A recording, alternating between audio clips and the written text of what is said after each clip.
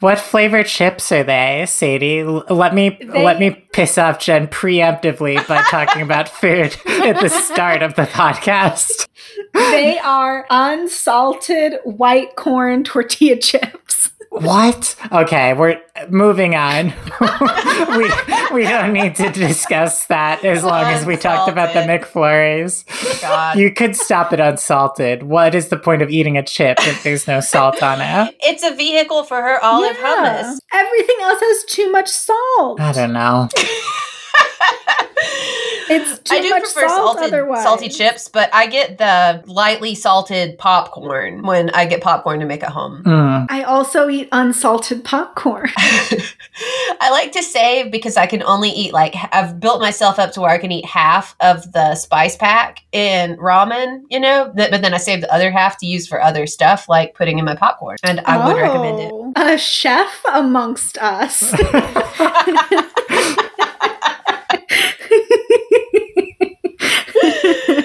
Didn't know we had Jon Favreau here.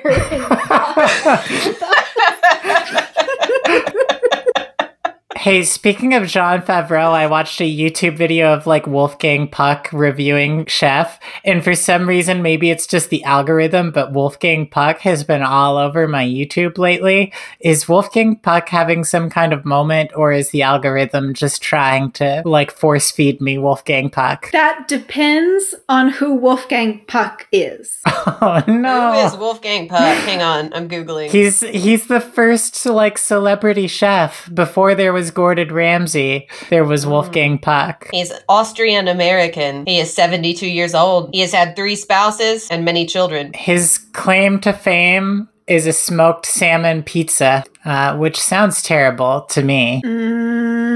I'm gonna stop you right there with that one. Wow. He opened his first restaurant before any of us were alive. Anyway, welcome to our new food review podcast. You should see the other guy, in which we ostensibly watch a movie, typically a romantic comedy, as we actually did this week, and tell you why the person that the protagonist chose to fall in love with was the wrong choice. But really, we just use that as a vehicle to talk about food. I'm Jennifer. I'm Samantha, and we've only talked about chips for 3 minutes. We got it out of our system. And I repent of my McFlurry discussion, although I can't promise it won't happen again. And self-introduction. I am Sadie, and I will be talking about an Oreo McFlurry again if Hannah chooses to bring me one, which she probably won't. But if she does, then we pause the podcast, and it's just going to be Sadie's Oreo McFlurry review once again. That's fair. If an Oreo McFlurry surprise presents itself to you in the midst of recording, we can briefly discuss Oreo McFlurries again. Though if you want to listen to us talk about Oreo McFlurries at length, you should listen to our most recent episode on the movie After Midnight. This week, we are talking about the classic mid-2000s Katherine Heigl, James Marsden rom-com, 27 Dresses, which Sadie has put aside her chips, her unsalted chips, and olive hummus to summarize for us. Yes. Okay. As Jen said, we will be covering 27 Dresses, starring Katherine Heigl, the darling of the specifically mid to late 2000s rom-coms, a very treacherous area. And also James Marsden, coming hot off the heels of Hairspray 2007 with John Travolta and Nikki Blonsky. Anyway, which, by the way, I watched that 5 times in theaters. And then I bought it and I watched it on repeat on DVD. Good times. Who's the pop star they put into that? They always Zac Efron. No. He was in everything that I feel like. It was Zac Efron. It was a girl, right? They always find some singer who can't act to be hey, be in this Broadway adaptation. I thought it was and I have never seen this movie, but is Brittany Snow in it? Oh, you know what? I might be thinking of No, Amanda Bynes was in it, but Amanda Bynes is not a singer. Anyway. False memory. Queen Latifah? but she's a singer and an actress. And she can act. So I am not disparaging Queen Latifah. Let me make that clear. Already painted into a corner 5 minutes in. Wow, this just in. Samantha thinks that Queen Latifah can't act. Okay, anyway, back to 27 Dresses. I'm sorry for talking about Hairspray for 5 minutes. Okay, so the plot of this movie is very simple. I wrote that in my summary, but my summary is hella long. So maybe it's not as simple as I thought when I was in it. Anyway, Katherine Heigl stars as Jane, a personal assistant who has a terminal case of eldest daughter disease. Right, so she has essentially been the caretaker of both her father and her younger sister after their mother's death. And she grows up into a woman who has been a bridesmaid to 27 brides. I'm unclear. I can't remember if she was the bridesmaid or specifically the maid of honor for each one. I'm just going to say bridesmaid, but it looks like she is the maid of honor most of the time. She was kind of like the de facto maid of honor, even if she wasn't the maid of honor. Like, she was holding the dress while the brides pee and all that stuff. Yeah, which is classic maid of honor antic. And so it starts when she's a little kid and she kind of falls in love with weddings. And this was right after her mom dies. So, like, that's kind of her villain origin story. So, her maid of honor origin story. One particular Sunday, she is the maid of honor to 2 weddings happening at the same night. This is set in New York City, by the way, because of course it is. But could you imagine how much more fun this would have been if it had been set in Chicago? You know, just a thought. Rom-coms, please set yourself somewhere other than Seattle or New York. I'm begging you. That's an unrelated thing. But anyway, while she's rushing back and forth between these 2 weddings happening at the same time, you know, she's in a cab changing back and forth. Somehow she's good enough friends with these women to be their maid of honors, but they don't know each other somehow. Like, they would like, if they knew each other, they would have to know that she's in the wedding party for both of them, and also that their weddings are on the same day. So I don't really understand her friend group, but that is a plot hole that never gets tied up anyway. While she's doing this, she meets Kevin Doyle, played by James Marsden, and he is a terminal cynic who also, because of course he is, who also happens to write the wedding announcements at the New York Times, and Jane loves his writing, and he writes under the pseudonym Malcolm Doyle. Right. So on this night after the weddings end, right, he was there covering one of them. They share a cab. They instantly dislike each other, and she forgets her planner in the cab. Very Cinderella moment. He takes it and discovers he has hit the treasure trove of, holy shit, this woman has like 5 weddings lined up next week, and she is the bridesmaid in all of them. like this woman is next level. So that's the first plot of him. He comes in a little bit later. But separately from her wedding obsession, she is the personal assistant to this sports/outdoor magazine company business owner, George, played by Edward Burns, whom I hate. She's in love with him. He is oblivious. He's like a golden boy. She's besotted, etc., etc. And also, her best friend is Casey, played by Judy Greer. That's all you really need to know. Judy Greer is amazing. I wish that she was in more leads, but she just really ties the movie together as the quintessential funny best friend in a rom-com. Anyway, enter Jane's fun-loving, freewheeling, entirely selfish younger sister Tess, played by Malin Ackerman. I believe that's how you say her name. And she also played Gertrude in The Proposal. Fun fact, go listen to our Proposal episode to hear more about her. Anyway, within one night at this work party that also is set at a goth club, I don't know, Tess hits it off with George, and Jane is very very upset about it in secret. And George, for his part, has absolutely no problem having sex with his personal assistant's sister. So that crosses no lines, I guess. None at all. Things escalate between Tess and George before Jane's horrified eyes. Tess very quickly hides everything about herself as well. So, like, George is a vegetarian, outdoorsy dog lover, and Tess is a meat-eating, club-going dog killer. I don't know, like, Tess, like, fucking hates dogs, like, to the point where I would be like... Sorry. I had to unmute to let my laugh at that be heard.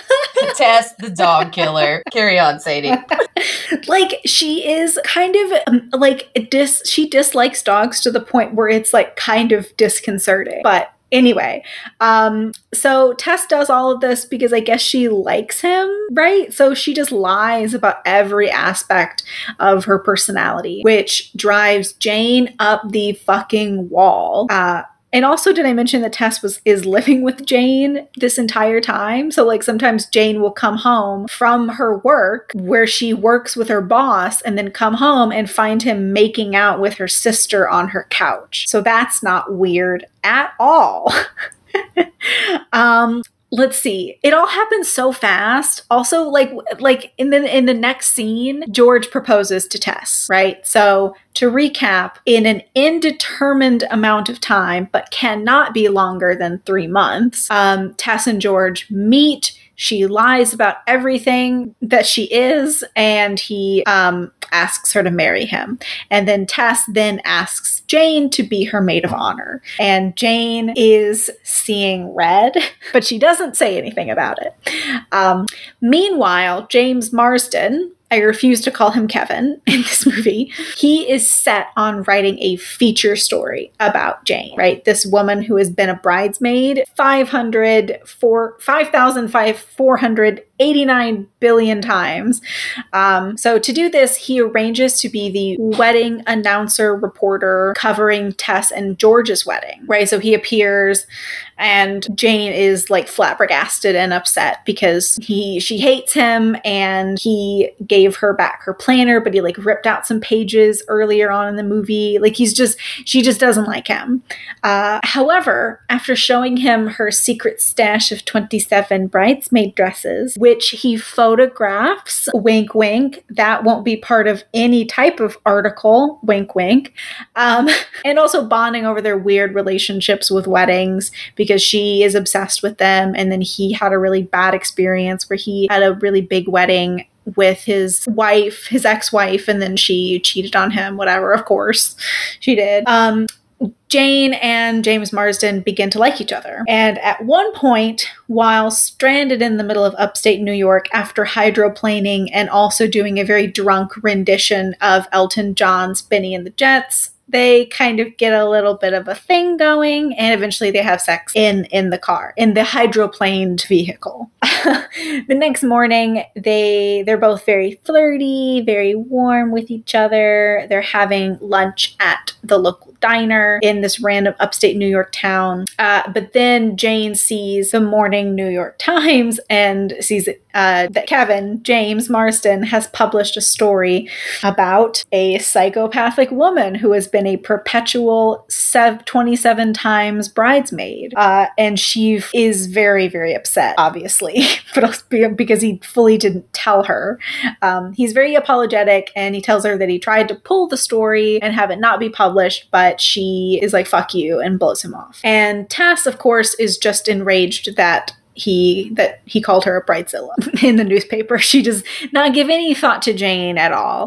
Additionally, Jane reaches her personal boiling point with Tess when it's revealed that Tess has taken their mother's wedding dress, the one that Jane always dreamt of wearing on her wedding day, and completely destroyed it to make it something hip and trendy and instantly dated and ugly and boring. I guess it's supposed to like look like that. They really hit the nail on the head. But Jane calls her a selfish bitch, and she then exposes Tess later at Tess and George's engagement / pre-wedding party by showing her eating meat, kicking dogs, being a terrible person on a slideshow. George breaks it off. Tess is distraught and angry at Jane, and James Marsden gives Jane a BlackBerry. It sounds bad, but it was a cute apology scene where he gives her this. Well, I don't even think it was a BlackBerry. It was like something that definitely not the fruit. Let's clarify. Oh yeah. For listeners who may not remember the business smartphone that was ubiquitous at the time. Yeah, that was kind of weird apology. I don't even know if it was a BlackBerry. I think it was like some type of extremely obsolete object now by our standards, but it was like a little personal maybe it planner, was just like but it looked like a BlackBerry. A voice recorder like he was carrying around. Yeah. Also quite dated. It should have been a banana phone. Oh, can you imagine a little banana-shaped phone? Samantha, you're too successful with the banana phone suggestion. Anyway, Jane realizes that she needs to get her shit together. She needs to apologize, but also start to have a spine develop. And so she goes and she apologizes to George and admits that she had loved him for a really long time. George kisses her, but she is not feeling it. And she goes instead and crashes the wedding that James Marsden is covering. And they make up. She confesses her love and they kiss. Cut forward 1 year later, which is very much too soon, in my opinion. Like, it would take a year just to plan a wedding, I feel, especially the one of this magnitude. But anyway, after a year, it shows them getting married at a beach with her in a different, also kind of bland-looking dress that is not her mother's. And I guess the writers just scrapped the idea of her wanting to get married where her parents did halfway through the movie, right? And I guess her mother's dress just ended up in the trash. Anyway, and then it shows all 27 of her bridesmaids. They came through for her after all. The end. And also, it's very funny to me that she had 27 dresses, but I assume that he definitely did not have 27 groomsmen. So it just looks like he has no friends, which I'm sure he doesn't have a whole lot of friends, but I just think it's funny. Like, she's wildly popular and then he has like 2 friends. Anyway, the end. He's like hiring out to try to get some dudes to stand over there to match the sheer amount of women they like built a whole pier for to stand on her side of the aisle. They're just skipping straight to the end stage of heterosexuality, which is the husband has 0 friends, maybe like one person he goes golfing with every month.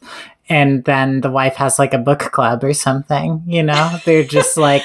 a book club. Turned that up to 11 from the start. 29 members. Okay, because as Sadie astutely pointed out, what the fuck is going on with this woman's social life? She is somehow like the most trusted, like there as the maid of honor for all these women, but she apparently does not interact with anyone regularly besides her one friend who is Judy Greer.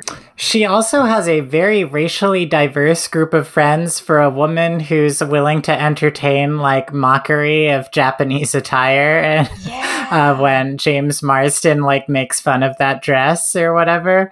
She like knows someone of every race whose wedding she's attended. She's a woman who was in a plantation wedding in an antebellum dress, but she is also in an Indian wedding and a Japanese wedding, and there's a lot going on here.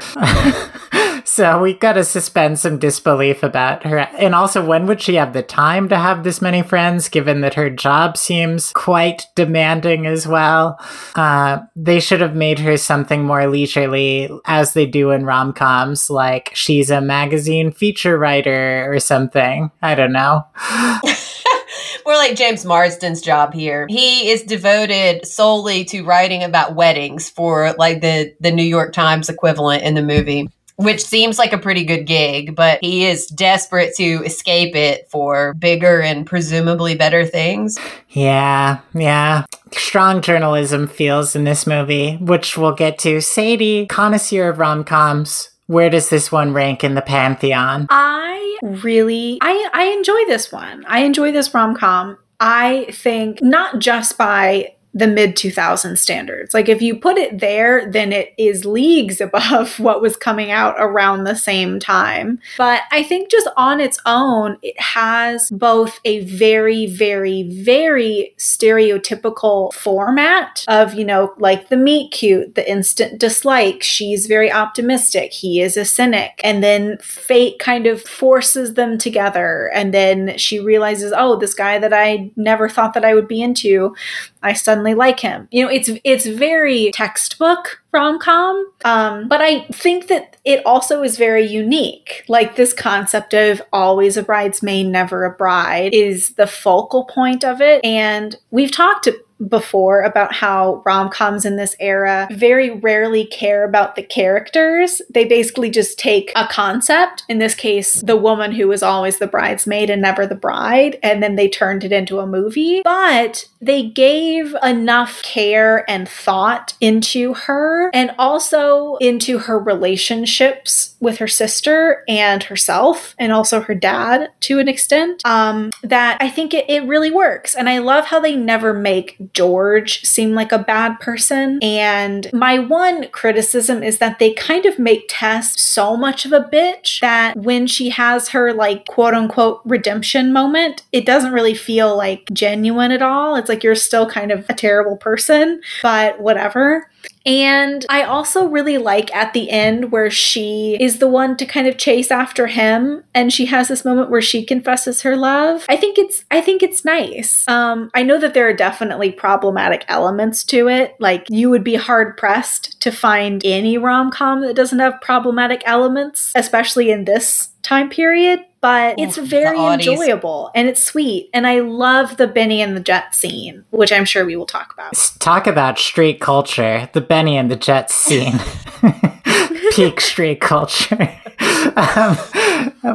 I agree with you, Sadie. I think there's a surprising amount of depth to it, and I will liken it unto the release of Crazy Ex-Girlfriend, which was co-created by Aileen Brosh McKenna, who wrote the screenplay for 27 Dresses, where when people heard the description of Crazy Ex-Girlfriend, and specifically the title, they were like, oh gosh, that sounds really dicey. And then they watched it and it was playing with tropes, but it added a lot of complications, depth, layers, and really paid attention over the course of its lifetime to relationships between the characters and between the primary and the secondary and the tertiary and the primary and the secondary and the tertiary characters in ways that this movie also does. So yeah, on its face, it's like, oh no, he's writing an article about her and she doesn't know. But the movie doesn't just kind of hang on that premise. It's doing a lot with her feelings about her career, her sister, her place in her life, her relationships with men, and it is just like there's a lot there to dig into that you wouldn't expect based on Katherine Heigl-Ottie's rom-com. Cough the ugly truth. Close cough. Yeah, I was thinking the same thing, and I didn't realize until watching the credits when this movie ended. I was like, Aileen Brosh McKenna, that seems familiar. Oh, co-creator of Crazy Ex-Girlfriend with Rachel Bloom, which I love. And yeah, I think that goes such a long way. I mean, just to give her all the credit here. You know, I mean, I'm sure there were many other people involved in making this happen, but that Katherine Heigl actually comes across like a person in this movie, even though on paper it sort of seems like she is very known for playing this like uptight character in rom-coms of the time, but she seems more personable here. And compared to The Ugly Truth, it is kind of wild. We've also got to give James Marsden some credit here too. Like one of his first lines to her, and I mean, I guess this is where they're trying to make him hateable, you know, immediately he says something creepy to her about like, oh, I like your thong, because like in what world would anyone think that this was an appropriate and okay thing to say to someone else? But then he manages to, you know, sort of not Gerard Butler himself through the rest of the film. And Benny and the Jets, I mean, that was a scene. He really goes there. in that James Marsden, like, enthusiastically, like, you know, launching himself into the singing. I mean, Samantha wants to talk about straight culture, but you really can, like, get a bar of straight people going if you get two conventionally attractive straight people to look kind of drunk and, like, loudly wail a popular song. Yeah, I realize it's an Elliot. God, how could I mess up his name?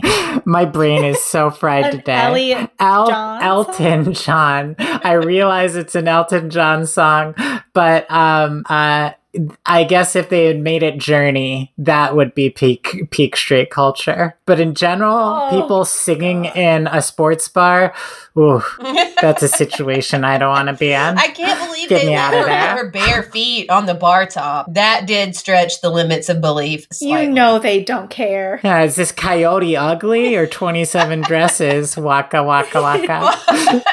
At least in Coyote Ugly, they're wearing shoes, which, I mean, arguably is no less disgusting, but just somehow seeing bare toes on a bar top. I would also think that would be super dangerous because, like, aren't you going to, like, slip in somebody's, like, Coors Light spillage and, you know, fall to your death? But moving on, other points are ready to be made. Well, I don't remember what I was going to say. Maybe this was what I was going to say, but going back to Samantha's, when she touched on, like, how it's a rom-com, but it's also about, like, her job and what she wants to be and kind of the personal growth and stuff. One of my favorite scenes is when she quits at the end and she's like, I came here after college and I was so wrapped up in you that I kind of, and like, I just got so comfortable and I just got stuck. And I think that's one of the things that I love about rom-coms is when the characters are kind of stuck in something and then they meet someone new that they, you know, they're stuck and they're unhappy. And then they meet someone who kind of makes them remember who they wanted to be and kind of shakes them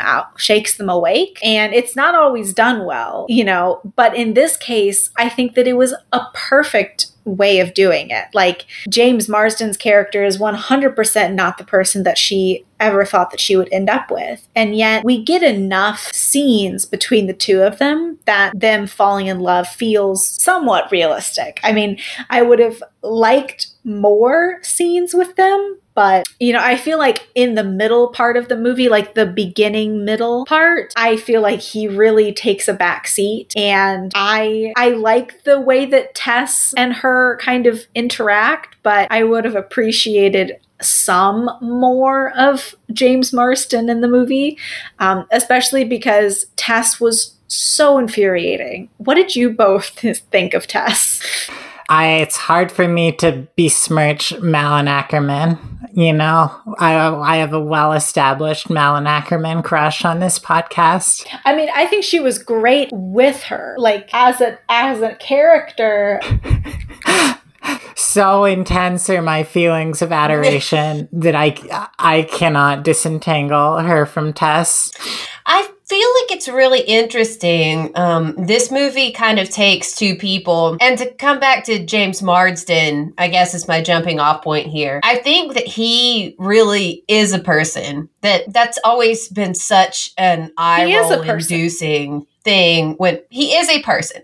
But when, you know, famous, beautiful actresses complain that they've been sidelined and not gotten the best roles because they're just too beautiful, you know, I think that actually kind of happened to James Marsden. He's just kind of too cartoonishly, ridiculously good looking of a man that, yeah, he gets cast. He was kind of like, he was sort of the joke role as Cyclops to, you know, Hugh Jackman's Wolverine. And he usually is he often is the other guy. I feel like this is one of the rare instances where he actually does get the girl in the end. Yeah. And I feel like Malin Ackerman maybe has a little, like, I wonder about that because she has a career where she so often ends up playing the other girl or, you know, the competition where they kind of make her hateable She just looks too conventionally good, but then she like literally hates dogs, you know, or like is holding a cat upside down by its feet in a picture in this movie. It was weird. So it's sort of like she seems like she should be somebody who would be like a rom-com queen in her own right, but I just don't think she projects like, I guess, the vulnerability that casting directors want from the main protagonist of a rom-com. Because and Sadie, I agree with you. As an actor, I think she did so much to sell that scene where she and Katherine Heigl make up at the end of this movie, because they had set her up to be so just cartoonishly dislikable that was a really tough sell to turn it around like that on a dime. Yeah. So yeah, I mean, positive feelings about Malin Akerman, the actress as a whole, but wow, her character really did get the short shrift in this particular film. Yes. Well cast, though, because I think she's part of what makes Katherine Heigl so endearing in this movie, is like Katherine Heigl gets to play against someone who is like freakishly Scandinavian supermodel beautiful, and not just like normal, conventionally attractive, surreal beautiful. Yeah. If that makes sense. No, it does, because Katherine Heigl is so fucking beautiful that it is so weird in The Ugly Truth to see people treating her like she is not freakishly beautiful. So and kind of with the way they styled them and lit them and everything in this movie, Malin Akerman did sort of like give that like, oh, okay, we can see Katherine Heigl feeling like she's in the shadow here. Whereas it's just like, what? Just a real head scratcher in some other Katherine Heigl vehicles. Yeah. And I also think that in this movie, Katherine Heigl is, like other rom-coms of this time period, really love giving the heroines like the blandest outfits, the blandish like job, and no personality. And I do think that is a little bit of the case here, but at least they kind of worked it into her personality, like that she maybe isn't naturally like this, but she's just so used to taking the back seat to let other people shine that just naturally bleeds into herself. But she has this very fun inner core. Like, you know, she has all these really fun bridesmaids dresses, and she obviously is a very good friend, and she has funny one-liners, and she can, you know what I mean? So I think that it's very fun. And also the Benny and the Jet scene, like they managed to show a fun side of her without, like in The Ugly Truth, making it like really weird and like off-tone raunchy just because it was the 2000s. But I was also going to say, Jen, you talking about James Marsden as like kind of a cartoonishly good-looking person who kind of is sidelined. Once again, I'll bring up one more time, I've been watching Westworld, and James Marsden, if neither of you have seen it. I have. He's great in it. Yeah, but I feel like that's exactly the role that he plays. That's kind of like tongue-in-cheek of James Marsden. Like he plays, spoilers for Westworld, I guess, but he plays a robot called Teddy Flood, who is kind of like, that's his role, is he's just a really, really attractive looking cowboy who his whole role is to like be the other guy that the guests in the park have to beat in order to get with the girl. So he's like a built-in other guy who's doomed to fail every time because he's just so cartoonish attractive and good looking, but so like when you beat him it feels satisfactory or whatever. He's like deconstructing his persona in that show. It's like James Marsden, what do they call it? I guess they do call it deconstructed at fancy restaurants where they're like, we've made you a s'more with marshmallow gastrique and chocolate reduction. You know, it is so funny. I'm going to keep this to less than 1 minute, but it is so funny that you bring that up because I have been eating deconstructed s'mores lately. Oh, wavelength. Jen's fingernails digging into her knees right now. I have been. I will put the marshmallow onto the graham cracker and I microwave it just enough for it to get gooey. I don't add a top graham cracker so that it doesn't smush the marshmallow around. Oh, open face. And then I take a bite of that, and then I take a bite of the chocolate because I like it when the chocolate is cold, but the marshmallow is hot and gooey. I don't know that that's deconstructed so much as just out of sequence and weird. I think it's deconstructed. It's all of the essential parts separated. You have to break down the ingredients. It has to be like graham cracker crumbles on top of melted chocolate in a marshmallow soup or something. Okay, well, I make these at 11 p.m. at night, Samantha, so I give Sadie the point here because it's technically not constructed. Yeah. Yeah, that's true. Very little cooking involved in a s'more. It's hard to label it a creation. It's more of an assemblage, to use a graduate school term. It is an art form? How dare you? Well, I really like Katherine Heigl in this movie, and I don't like her in a lot of stuff. Like the scene where she's trying on all the dresses, there are moments of like, I see facial expressions on her face that no other director has like managed to get out of her in that decade, where she just looks genuinely like unguarded, relatable, like silly and fun. Yes. And yeah. I wanted to talk about that scene as well, because aside from there's a few record scratch, like, whoa, like major, like racist cultural insensitivity here. But if you edited out those parts, that scene holds up so well. It's so charming, where she's just wearing the, regularly ugly dresses, and we don't have to get into, the politics of the weird antebellum gowns and all that stuff. And they have so much fun, and that sells their chemistry more to me. Like, I don't think that you could have put the Benny and the Jets scene in the movie if you had not already laid that foundation with the trying on the dresses scene. Though yes. I did think it was a little weird, which obviously he had to do because he was secretly writing this article about her. I am the only non-journalist on this podcast, so journalistic ethics here seem quite hazy to me, that he is in her apartment taking photos of her with her having no idea that they're going to be published in like the New York Times equivalent. Aside, I did think that was a little weird, because this is still in the days when, like, literally, I just looked it up. This movie did come out in 2008. I watched it with my now sister-in-law in 2008 in her apartment in New York, I guess, when it had come out where we could rent it or whatever. And, but yeah, you did have those shitty little cameras with the flash, and then you would upload it all to Facebook and albums later, And I'm sort of like, girl, why are you not a little suspicious that this man has come over and just started wanting to, like, do a photo shoot with you in your apartment in all these dresses? This is a little weird, but it was 2008, baby. It kind of felt normal. Yeah, I that is something that I was kind of thinking as well. Like, I think it would be completely common and like not really even like give it a second thought to do that now, because you just have a phone. So it's just like, oh, taking pics, it doesn't really matter. But like, he had to bring out the cool pics camera. The cool pics. And again, that was why it struck me as a little weird, because we had the little cool pics cameras to take our little club photos and stuff back then. But this is a guy you're on like the pseudo date with. Like, what is he going to do with those photos? Like, like what is he sending? He just wants them for later. Yeah, I know. And that just seems a little bit like a little forward, my dude. But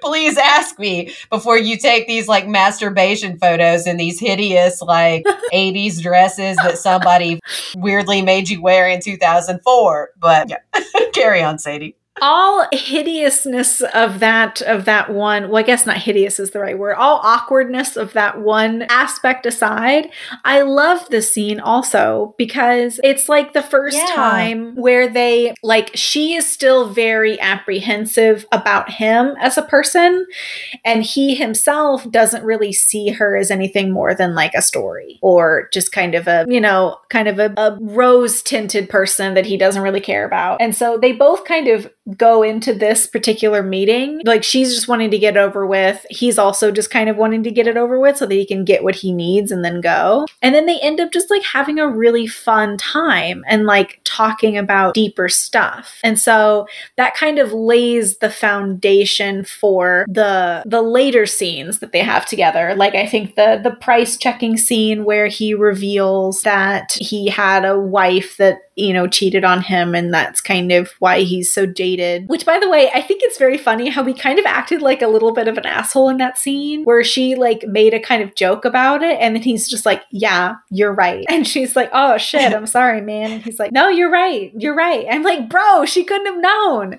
But yeah, anyway, that's a good scene also. And then later, obviously, the Benny and the Jet scene. So it just kind of goes in stages, which I appreciate. I read on IMDb that they had to go back and redesign a lot of the dresses to look worse because no matter what they made, everything just looked good on Katherine Heigl, which is a funny fact and also one that fills you with rage at how freakishly beautiful anyone who works in Hollywood is. Where they're like, we threw some fabric together, it's brown and gray and shapeless, put it on, and then Katherine Heigl puts it on and it looks like the most beautiful thing in the world. I've got it. I did notice, and this was also a callback to The Ugly Truth, which, you know, actually full offense to the costume department of The Ugly Truth, because I think that they were trying to make her look good there. But poor Katherine Heigl's boobs have suffered more crimes against them in her film career. Like that I think it's the main way that they tried to make her look bad in this, in like the relatively normal dress at the beginning, is just making it like look horribly painful and not be fitted correctly to her bust area. And in The Ugly Truth, my God, I don't know how, like, she looked like she must have been in physical pain, though she is an actor, so she was smiling while wearing some of the dresses in that. But yeah, like, what the fuck?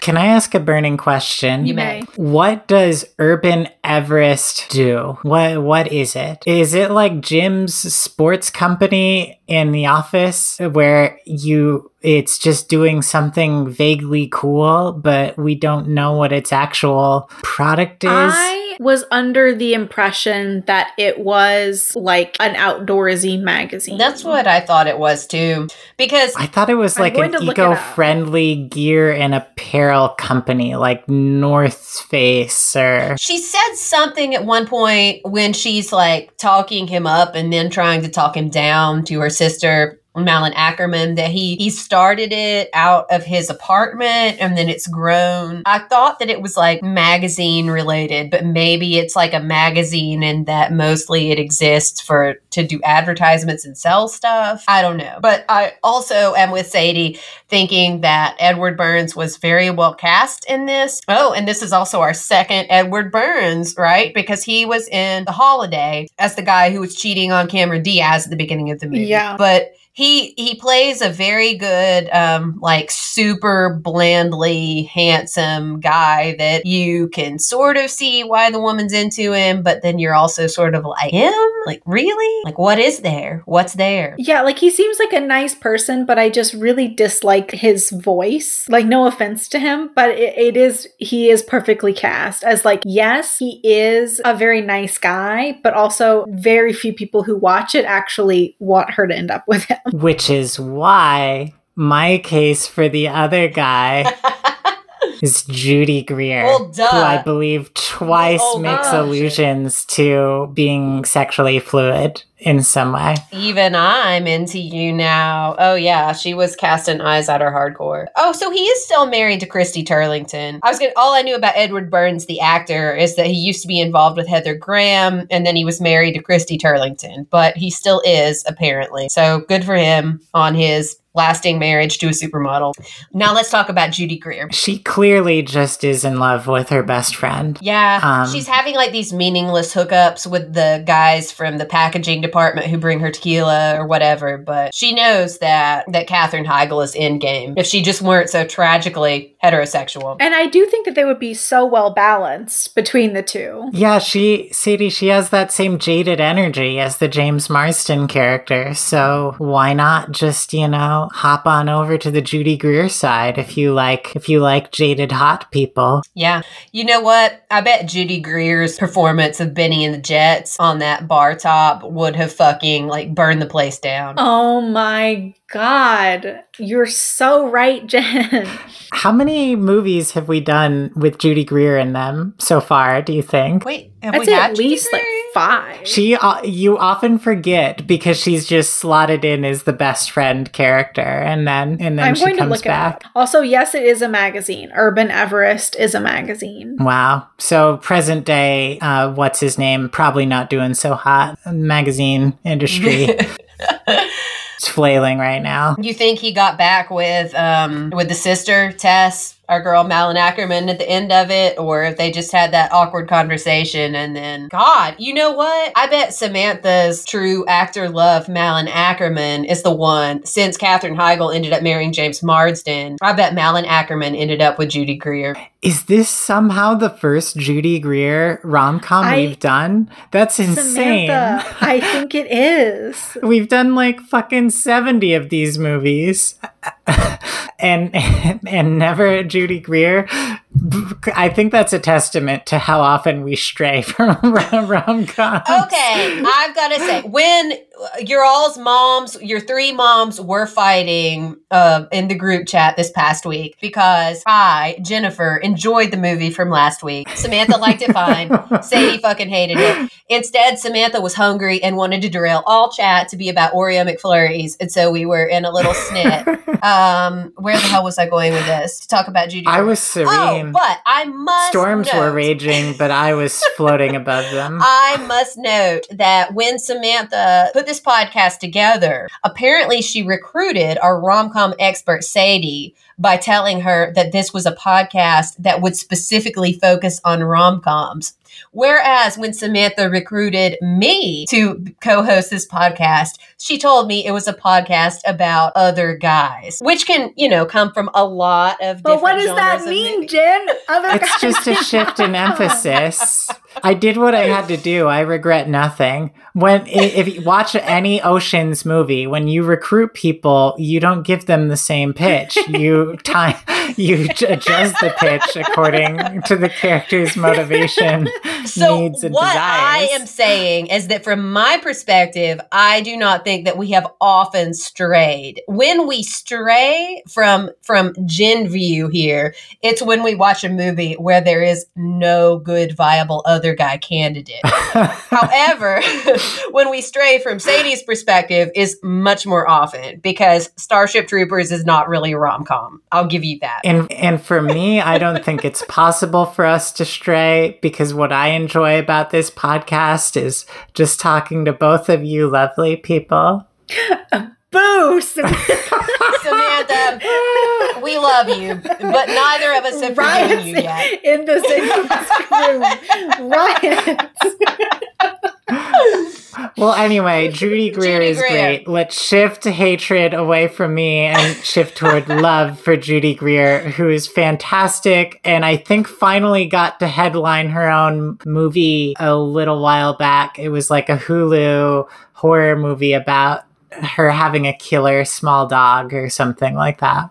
Like she adopts a small dog that ends up murdering people. Like goes all Cujo. And wow. Yeah, and it's like, God damn it, Judy Greer is great at playing the best friend, but it makes me mad that no one in the rom-com era was like, let's do a big studio rom-com with this girl that you've seen fucking everywhere. Did you know that in real life, like currently, apparently Judy Greer is best friends with Jennifer Garner? God, I love that. That's because of 13 going on 30. I just know it. Which we should do. Oh, yeah, we should do that one because I've never seen it before and it seems charming. I'd be down. Sadie, do you have a favorite Judy Greer role? A favorite Judy Greer com? The Greer cast? Should we narrow even further? Is that what you want, Jen? No, Samantha, we're doing what I will want. very quickly say that I love her in Elizabethtown. I think she's very good in that. But my favorite movie of hers is 13 Going on 30 because, I don't want to spoil it, but it's very different from the other roles that she plays. But it's also, she is still the best friend, but it's very different. Actually, you know what? I don't think this is a spoiler because it's very apparent within the first 10 minutes. But she's like a bad person, like she's the bad guy. Oh no, that's right. That's okay. Yeah, I don't mind spoilers anyway. I mean, she's very apparently not a good person from the beginning, so I don't consider that a spoiler. But yeah, she's a very she comes and she does something different with it, and so I really like her in that movie. And also, I was obsessed with that movie. I used to drive to Florida all the time with my mom, and we used to have a little portable VHS player, and I would play 2 movies on a loop the entire fucking drive down, and it was 1, Spirit, Stallion of the Cimarron, and 2, 13 Going on 30. Double feature.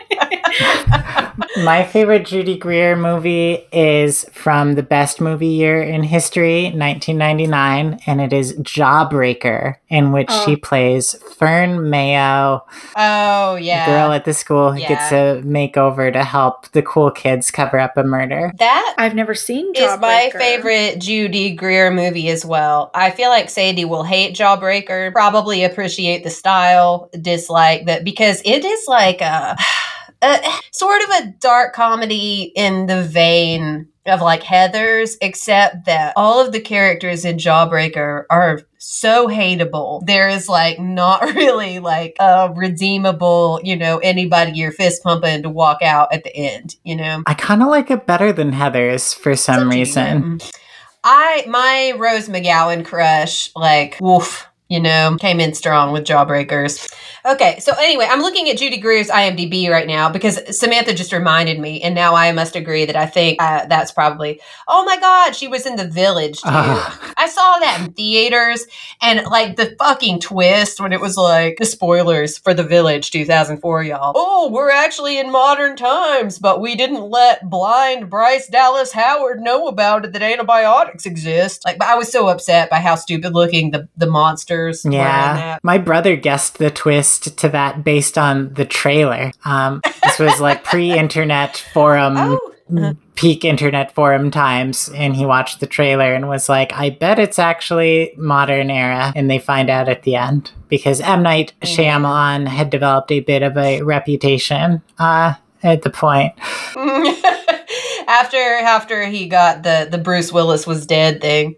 She was also in The Wedding Planner. Let's see. Because all I could think of was just cursedly, I was just seeing the Judy Greer character from Arrested Development when you all were like, what's your favorite Judy Greer? And I was like, I don't think I could say that's my favorite, but that's all that's coming to my mind. Yeah, she was great as Fern. I think it's very funny and iconic of me that I thought that we had done 5 Judy Greer movies. Sadie's just thinking about all the Judy Greer movies she has seen. And here I'm just shocked that we haven't done 13 Going on 30 yet. It's Sadie, I think it's definitely one of my favorite rom-coms. Okay, it is going on the list for sure. For one, go ahead and put 13 Going on 30 on there. But I think that my James Marsden appreciation stems from this time. I went to visit my now sister-in-law in New York while my brother was out of the country modeling in the summer of 2008. And we watched a double feature of this movie, 27 Dresses, and is it just Enchanted? The one with Amy Adams? Yeah, and they're making a sequel, Disenchanted. Oh my God. And yeah. So then I was like, James Marsden, I was like, he is underrated. It all stemmed from this one hungover day when it was too fucking hot. We didn't even know what climate change would still yet, bring upon us. at the time. It was too hot to go outside, and we were waiting until the clubs opened that night, and we watched those two movies back to back. And I was like, all this time, I thought James Marsden was a loser because he was Cyclops, but he is not. And I do love the knowledge that you all have now bestowed upon me. And now that Sadie has given me access to the HBO Max account, I too can go watch Westworld and get a meta appreciation for James Marsden understanding his own star image and place in the world and playing off of that in a television role. It is very good. And speaking of Enchanted, we should also do Enchanted, because I think that one also is very like tongue-in-cheek of James Marsden's whole filmography. It's very good. I think we should do Planet Earth. I'm just gonna revolt and really try to break the podcast now. I think David Attenborough should get with this. This penguin. Okay. Did you guys watch? This is my time for a sidebar here. Do you all remember that Spy in the Pod show where they would send that started with dolphins, and it was so fucking heartbreaking because they had a camera to get these like views of the dolphins that like was in a fake dolphin, like a robot dolphin, and they sent it into. And my heart was fucking broken because this one baby dolphin, right? So male dolphins, as they start to get to be teenagers or whatever, the pod runs them off to go find their own pod to join as because adults, they're too horny to be around at that stage. You gotta say, go away.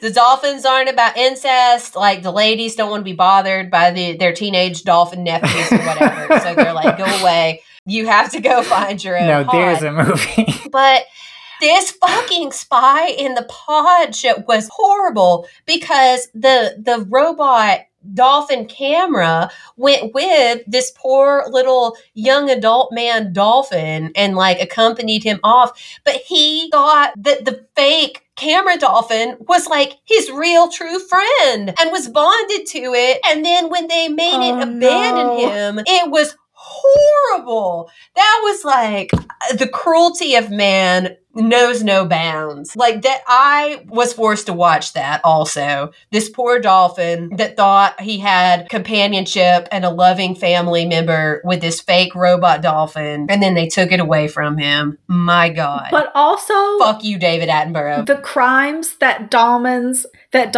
have committed against sea kind cannot be atoned for. How did we end up saying fuck you, David Attenborough on a 27 Justice episode?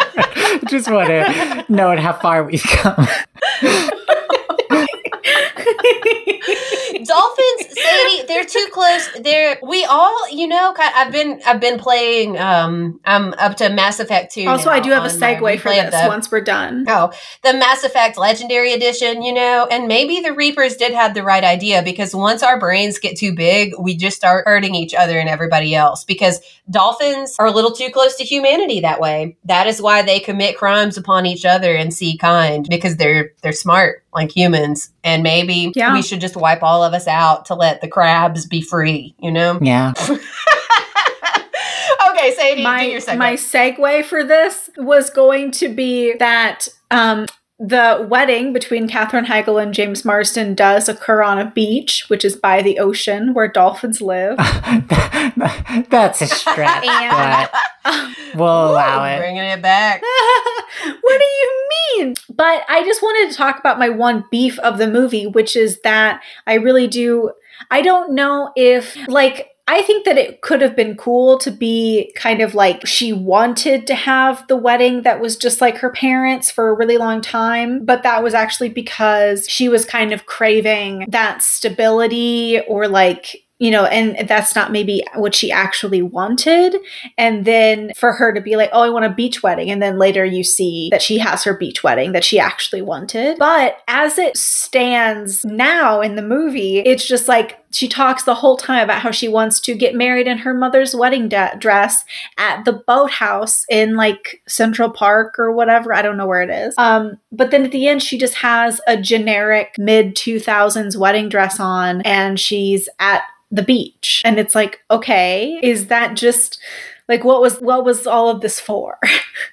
Was this James Marsden's idea? Like, what? He does not look like a man who wants a beach Marsden's wedding. Dream? He looks like a man who wants to get married in an old speakeasy. And yeah, that looks way more James Marsden's face style. My parents eloped, and they were in it. My dad was like, that was the best wedding I could have possibly had. They were in and out in 5 minutes. Sadie, your podcast co-host also eloped. Which one? She's talking about herself. Namely me. Yo, I had 2 full-ass ceremonies for my weddings. Jen took my ceremony. I gave her one of my ceremonies, leaving me with 0 and Jen with 2. We worked it out in advance before becoming friends. Corey and I just got married at the courthouse in Florida. Just because it was like, weddings are expensive and we have not much money. So it was like, hey, why don't we get health insurance? So that's our romantic wedding love story. I was going to ask, have either of you ever... It's practical and it is perfect for them also because you guys did go like sit out by the Keys and watch the sunset. Yeah, we had a great weekend after that. Yeah. But the wedding itself was just, we both put on like department store white clothing and went to the courthouse, and some officiant we didn't know married us in a sad room with like fake flowers in like a tiny little archway. It was cute and dinky, and cute because it was dinky. You guys have the full rom-com meet cute though, and your proposal, like your what? Oh my God, I'm gonna fuck this up right now. WWT M to WTF. MTF. That's it. My inscrutably titled audiobook. Be a rom-com. Like, oh my God. You guys have the full fucking story. But eloping is great. More and more I've talked to people who, even if they have a ceremony, end up like doing a courthouse wedding like beforehand, like just themselves, like the month before their family gets there, just to like take care of all the administrative stuff. And then you have to like not let it slip that you are actually already legally married. If you do have a full ceremony, I would recommend going the way that I and Justin did with my good ceremony and my good marriage. Oh shit, Jen, I thought you had like us 2 ceremonies with Justin, like one for each. I didn't know you were referring to... You forgot about my divorce. I didn't forget about it. I just thought that was like, you know, you just like went to the church one day with him or something like that.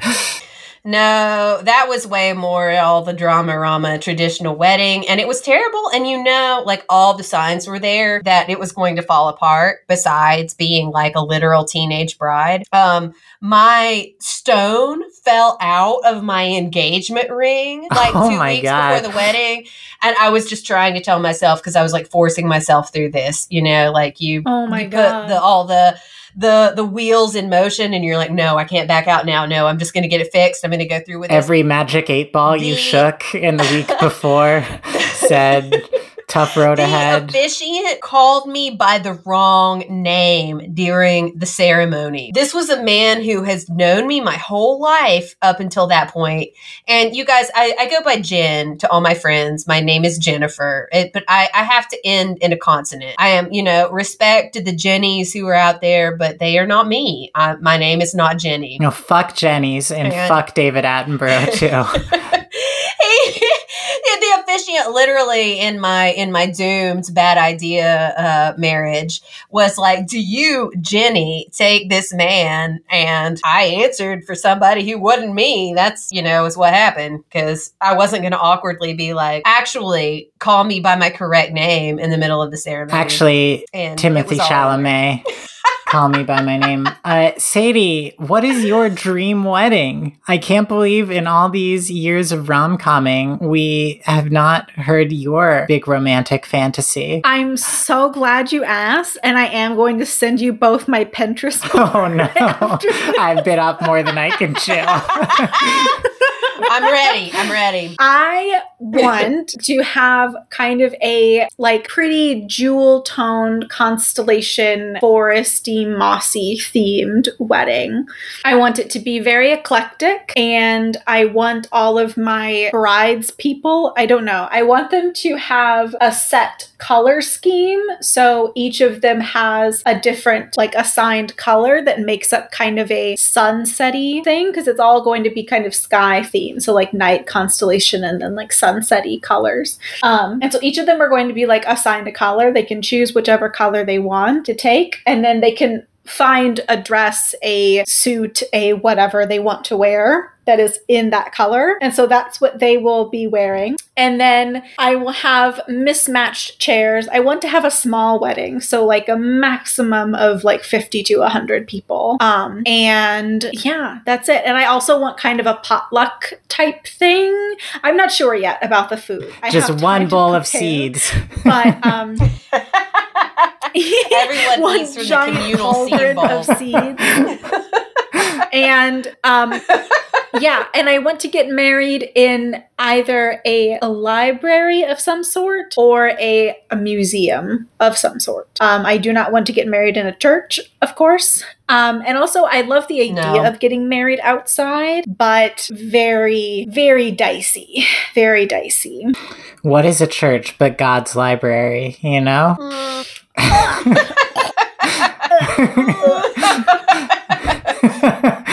Okay. I will say, though, about my good wedding and my good lasting marriage, that, like, the best thing we did, you know, I had made my mistakes with the first bad marriage, you know, and you have it all in one location is what you want to do for, like, a good wedding that's fun for everybody. Yes. We did more of the speakeasy, what, like, you know, kind of style that, you know, James Marsden's face would be good for. But yeah, we like literally just like had our officiant, who was my dad, come in. We came in. We didn't have any attendants there. You know, we just got married in front of everybody sitting at their little tables. Then we left. The people, they brought us our food up to our own little private room. Everybody else ate, and then we re-entered, and then it was just a dance party for the rest of the night, and it was grand. And I would recommend that like immensely. That is exactly what I would like to, because I think the hardship, the emotional hardship of like having to go from the actual wedding venue to like several hours later going to the reception is so terrible.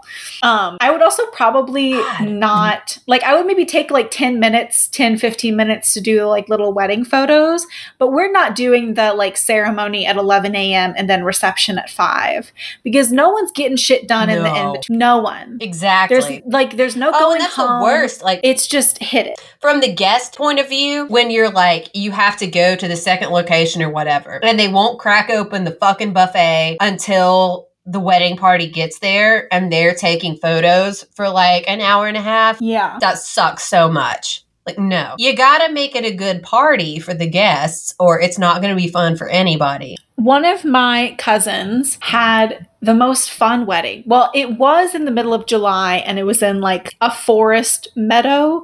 So it was kind of hot the whole time, but they had a circus themed wedding, and it was also kind of like pagan Celtic, like the ceremony itself was. And the person who like officiated it was like a ringmaster thing, like he had the little top hat. And then after the ceremony was done, then we just walked across to the other side of the meadow where they had a big top tent, and they had all like circus food, like popcorn and pretzels, like the big fried pretzels, and all of that. And they had like little fun games and stuff. It was very nice. It was very nice. I think that they definitely drew inspiration from that one Degrassi commercial that everyone remembers, that had the song Sharks in the Water by Vivi Brown. Are you familiar? Anyone know what I'm talking about? You're all alone. Yeah. You're all alone in your meadow. Oh my God. Sadie, will you serve Oreo McFlurries at your wedding? Oh, I would love to. I do not want to serve people individually. It's definitely going to be like a buffet situation and you just grab what you want. Because I can't do that. Should have a McFlurry fountain. Oh, well, it would have to, it would be, I want it to be more viscous than what a fountain could offer me. But well, you could just get a pretty intense motor, you know? Something that can really churn. Pushing out solid sludge. Well, shall we rate 27 dresses? Which let's rate. Yeah, let's do it. Okay, let's see.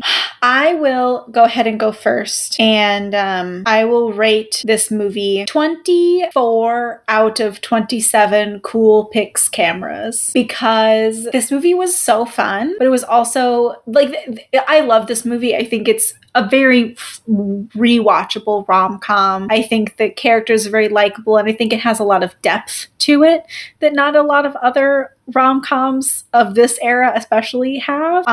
It does get a few points off because I feel like Tess's character arc isn't as rounded as it could have been, and also just the 2000s era of how they made the characters dress up in like cardigans with like the little tank top layers and then the boot cut jeans, and then Katherine Heigl's apartment is just like so staged to the point where it doesn't make any fucking sense. Like how the TV is basically behind the couch. It's a garnish to me. It's I saw, as a very quick aside, so I am rating this, so it's still technically my turn. But there's this one girl on TikTok that I see this video all the time where she's showing off her like apartment, and she has kind of a dark academia, kind of dark, kind of gothic style. And she has a big flat screen TV on like a dresser thing, a credenza. I don't know what you call it. A TV stand. But she has so much shit, like candles and decorations in front of the TV that you fully can't, like you entirely could not even see the TV behind it. There's so much shit in front of it. And she put in the comments, she was like, before you guys say anything, no, we don't use the TV. If you don't use it, why would you have one? And then everyone is like, and then people were like, everyone does this. I have a TV that's not even plugged in. It's to bring the room together. Oh, no. What? And I'm like, what? This is why we got a projector, about? so that we didn't have to have a TV like on display, because it's just like the black monolith from 2001: A Space Odyssey, like eating up space in your room. Is this like, so like maybe the youthful TikTokers with their aesthetic or whatever, do they actually watch their TV shows on their phones? Like, why would you not be using They say that they have a second TV in their living or in their bedroom that they use. It makes no sense. Why would you not Facebook Marketplace? I have no hope. Okay. No hope for the future.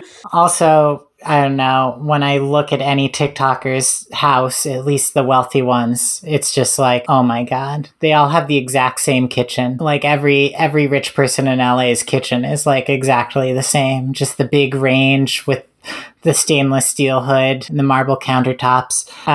Yeah, anyway. I did want to ask you all real quick, have any of us ever been a bridesmaid? No. Never Yeah, a bridesmaid. I was always a an bride. usher, but I was forced to wear my bridesmaid.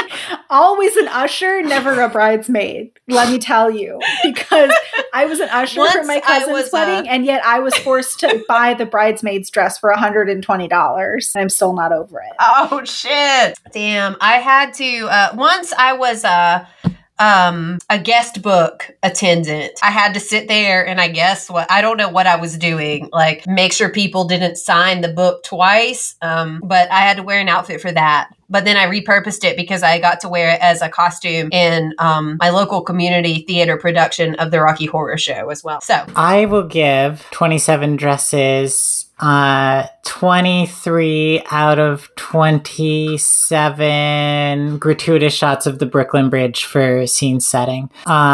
Really solid. And I think that we didn't appreciate it at the time. I think in the moment, everyone was like, what are these vapid rom-coms? And now looking back, we didn't know how good we had it, because now the primary form of entertainment for an entire generation is 30-second videos of wealthy teens in Los Angeles showing off their apartments. R.I.P. media. Decorative TVs, which they do not actually watch film properties on or play. You know, don't even get me started. I don't know what happened to video games. I'm using my TV again now because I'm playing the Mass Effect Legendary Edition, you know, but I don't, these kids in there, Fortnite is like old hat. Who even knows what they're doing? If we get to a point where a character is like in a hype house, like a character in a movie, their occupation is hype house person, then I am going to go live in the Alaskan wilderness. Samantha, what do you think that the main character Elle of the Kissing Booth franchise is going to graduate high school to do with her life? We're gonna have to. I feel like Kissing Booth 2 came out like 3 weeks ago. How the fuck is there another one? Isn't that soon? Won't we have to do that like soon? Yeah, I think it's next month. God. But also, okay, aren't you guys grateful that they didn't split the third movie up into 2 parts? Like they went through that phase of doing with like Harry Potter and the Hunger Games and all that shit and Twilight. We could have had 2 Kissing Booth 3 movies instead of one probably 3-hour Kissing Booth. Remember how they split? So we should just count the last Twilight movie into 2 halves that both took place at one location. God damn, this is not like the Dollhouse. This is like supposed to be a film franchise. Anyway, Jen, how many out of 27 do you rate 27 dresses? Out of 27? Oh, no. Let's see. I have not even thought about my ranking here, and I just now remembered when you ranked yours that we were supposed to be rating on a scale of 27 this week. So I will give this movie on my adjusted rom-com scale because you guys know that they're not necessarily always my cup of tea, but given the conventions of the genre, I actually did and do enjoy this one. So I will subtract the antebellum dress and at least 2 other dresses of other cultures that were presented in not so great ways for 23 and a half, 24 of 27 dresses. Solid marks all around for 27 dresses. This movie was better to Katherine Heigl than anything else I have seen her appear in. And I think that this team sort of knew what to do with her in a way that we unfortunately did not see in other properties. Jen, what imperious demands should people make of the perpetual bridesmaid that is our podcast? Well, firstly, they should leave us a high rating if they're listening to us on any format such as Apple Podcasts, where you can give us a 5-star. And if you don't like us, just skip the rating and just never speak of it again. And do we ever even check those, Samantha? I switched away from Apple Podcasts to Overcast because it doesn't take up as much space on my phone. So I haven't seen our ratings in a long time. So hopefully everyone loves us. We will just go forth assuming that everybody loves us, like a sports bar where Benny and the Jets is being enthusiastically sung by James Marsden and Katherine Heigl. And if you would like to talk to us, you should come visit us on Twitter at YSSTOG, or you can send us longer form emails. Have we checked that since our friend Eric wrote to us, by the way, at YSSTOGpodcast@gmail.com. We get like super excited. We have not. I'm sorry, I was muted once again. Let me quickly check it. Check.